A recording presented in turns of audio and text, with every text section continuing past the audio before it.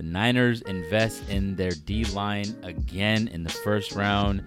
Shanahan gets his burner at receiver. You're listening to West Coast Offense of 49ers podcast. My name is C's. I got my big brother Al with me. What's up? Let's talk football, man. Dude, let's talk some red and gold. And, man, there is a lot to get into. But we're going to start with that first round pick, the number 13 that ended up being the number 14th overall pick because John Lynch, the crook that he is, ended up getting thief in the night is what I like to call him. Thief in the night for sure. He got picked 117 to trade back with the Bucs, so the Niners ended up picking at pick number 14. They take Javon Kinlaw out of South Carolina.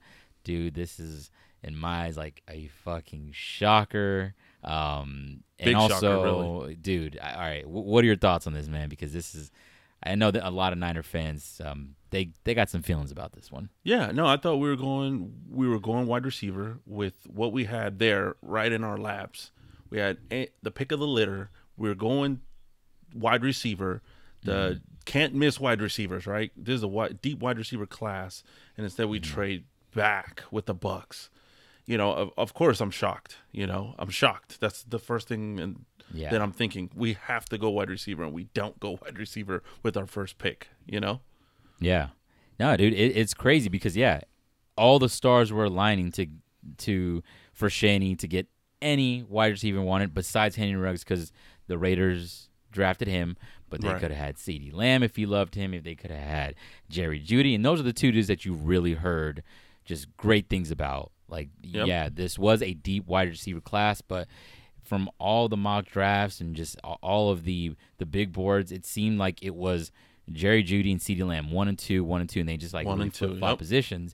And Jerry Jeudy went like the pick right after, fucking Drew Lock and John Elway were ecstatic because they're like, damn, the Niners didn't take Jerry Jeudy. We're gonna snatch his ass up in a second, dude. And so we might have just gifted him there. Was that an inside job with Lynch? With Lynchy there? Maybe. You know what? They always got a little. They got the ultimate bromance, bro. They were always making trades with them. I know. There might be some insider shit going on there, man. The league might look into like some tampering shit. Maybe Lynch lost the bet and he's like, you got to let this one slide. He's like, fuck, man, I can't draft Jay Judy now because your ass. It's because he lost in golf or something. I know something Dude. stupid. But So they end up getting Javon Kinlaw. So I mean, PFF. He has the highest two-year pass rushing grade from PFF of any player in the 2020 NFL Draft. It's just crazy because I just laughed my ass off when I heard the pick. Not because I think Javon Kinlaw is a bad player or anything. No. Like I didn't see him play that much, and you hear about the wide receivers, and that's the sexy pick. You want that first-round receiver. Not to be A.J. Jenkins, you don't want him to be like Jerry. You want him to be like a fucking just a baller. Like last time we drafted a first rounder at wide receiver, it was A.J. Jenkins. So we wanted them to obviously improve on that. But that's the sexy pick. Wide receivers. You got the Antonio Browns on the cover of fucking Madden and Calvin Johnson. Like it's that in like quarterback. But it's just because knowing that. The Niners have invested so many first-round picks the last few years, and it goes from Defoe to Armstead, Solomon Thomas to Bosa, now Kinlaw. Like McGlinchey's like the only dude where they didn't draft, and it's just because what the reaction was gonna be. Yeah, exactly. And that Niner fans were gonna be living. I thought that shit was fucking hilarious. But I mean, how do you feel about it now? I think it's that in the moment you're kind of just. God damn, again? We're destined to be drafting D linemen till the end of time. But now that after a few minutes and a day, like how do you now feel about the pick? Not sitting back on it, I the strength of the team was the D line, and that's the thing people talked about the most. So for them to lose DeForest Buckner, or not lose, but we're just not able to keep everybody, just can't pay everybody. We got to make moves somewhere. And this is where they found that they could make a move in getting Javon Kinlaw. And exactly what you just say, his ratings are up there. I'm like, man, I like this guy. I like this guy a lot. And it's funny that you say a baller. Remember, we didn't get a baller in the sense of a wide receiver, but I think we got a baller at the D line again. Maybe Yeah. he won't be Defoe, but maybe he will be able to, next man up kind of situation. Hey, you're here. We're not asking you to be him, especially Yeah. year one after what he's done for us, but we're definitely asking you to step up for the number one pick. And there was a big drop off at defensive tackle. It was Brown out of Auburn, and then you got Kinlaw, and after that, that was it. So I'm like, okay, then we got one of the best, defensive tackles in the game, in college, obviously, and that's who we drafted. So that's. Now that I sit back, I'm like, okay, I got to be reasonable now, right? We didn't get the sexy pick, but we got the dog in the trenches kind of situation. We're like, hey, this is how we got it. We're gonna try to run it back with what we're getting, coming back already, and let's go. Yeah, that's a good point. Just running that shit back because, I mean, Niner fans want to be upset that we drafted another D lineman, but hey, it was all those fucking D linemen that we drafted in the last few years that got us to the Super Bowl.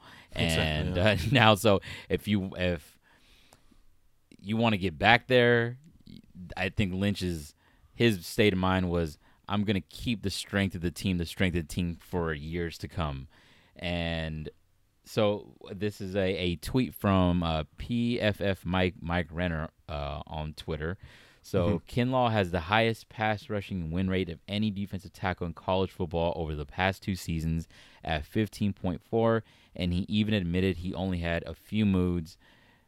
Dude is just scratching the surface of what he could become. So he's a little raw from what I've been reading too. Yeah, it seems like he has a lot of upside, and maybe didn't come in as polished as Defoe did. And it's gonna be pressure on dude because it would have been easier for that first round pick if it would have been a wide receiver or a skilled position player, because you didn't play the same position as Defoe. But Defoe was a fan favorite. He's been here for so many years, and when we were terrible, and we got to see him going from a terrible team, the Tom Sewell years, to then all right, now we're Super Bowl contenders. So and it was sad to see him go. So he's gonna have some big shoes to fill.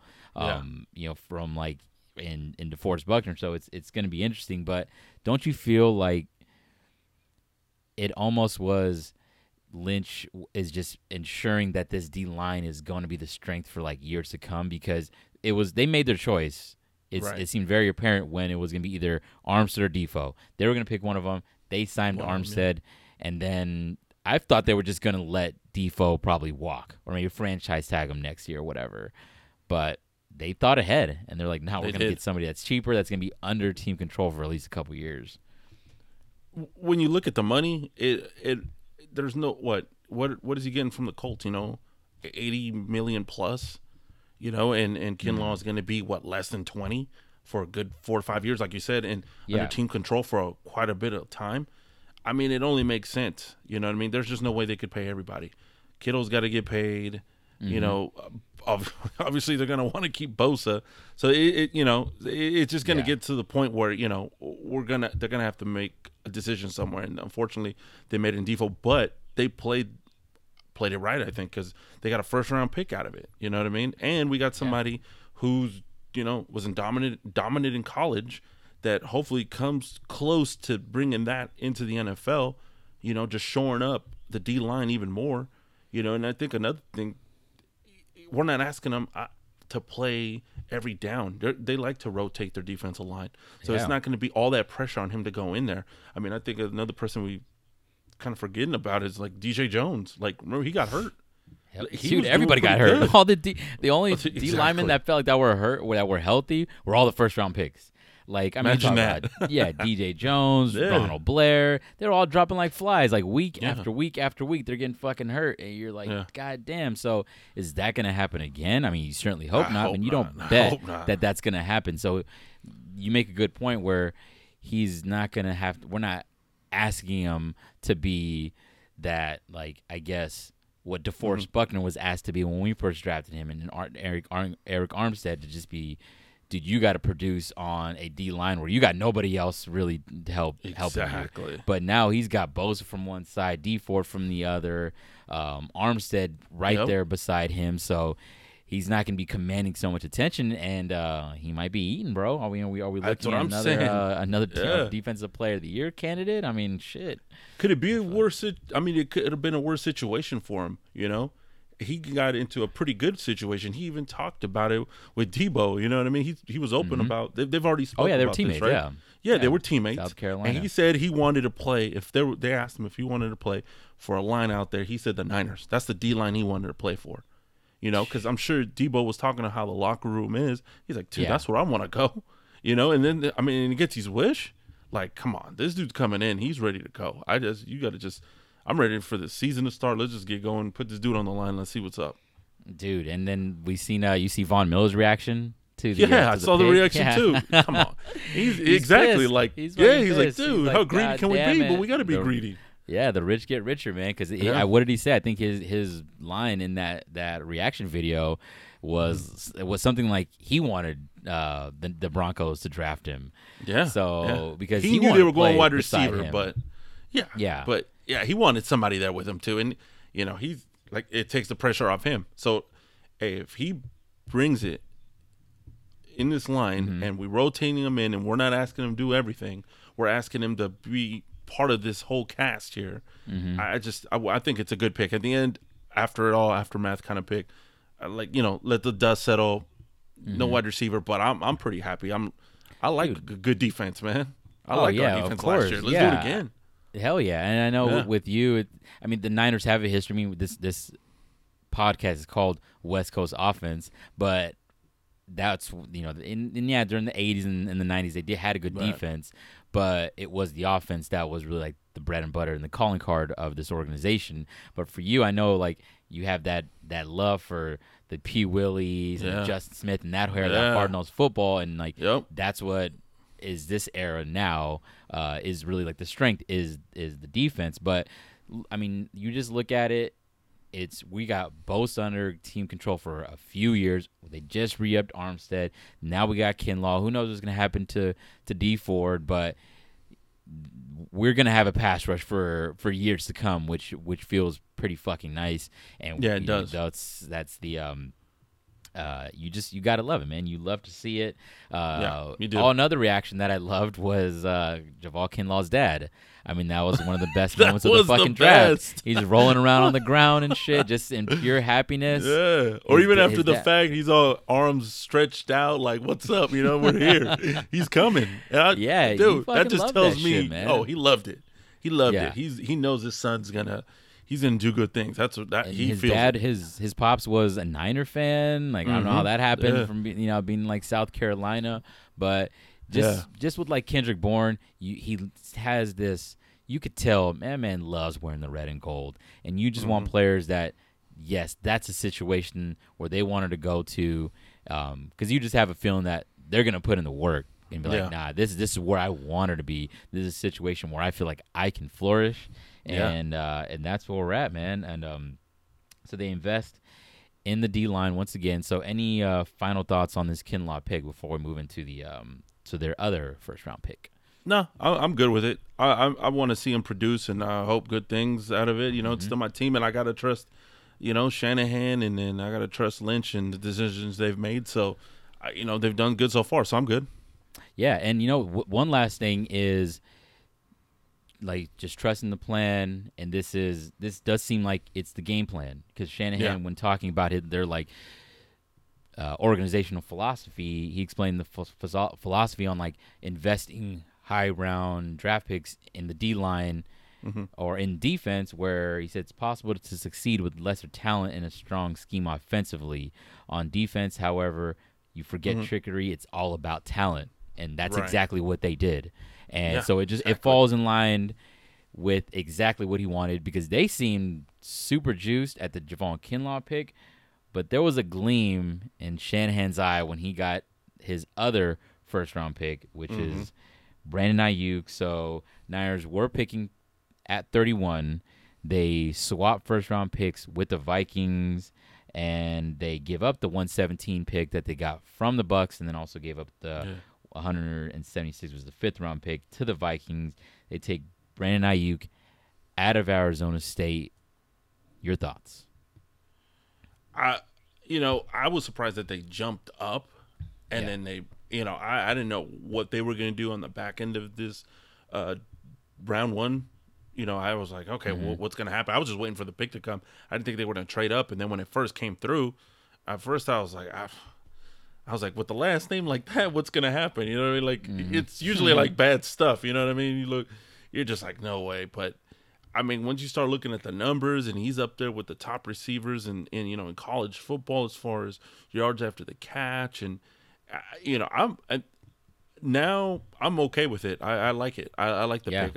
And if this is who Shanahan wanted, again, I gotta trust that Shanahan knows his receivers. You know what I mean? He knows the guys he wants in his offense. Yeah, most definitely. No, I'm okay with it. So sure. I mean, we look at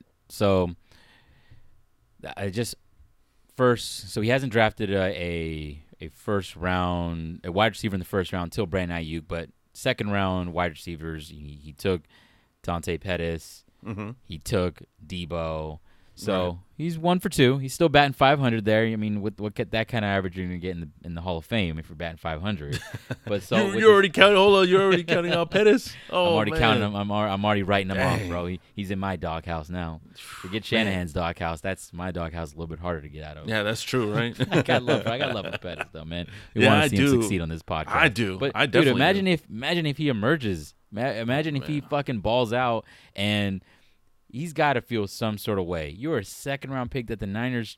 We're not going to go on a Dante Pettis rant here. We'll leave that for another time. But I'm excited to see how he's going to react to this because he just saw in back-to-back years the Niners invest a first and a second-round pick into the wide receiver. Yep. So it's like, come on, dude. Like it's time to put up or shut up this year.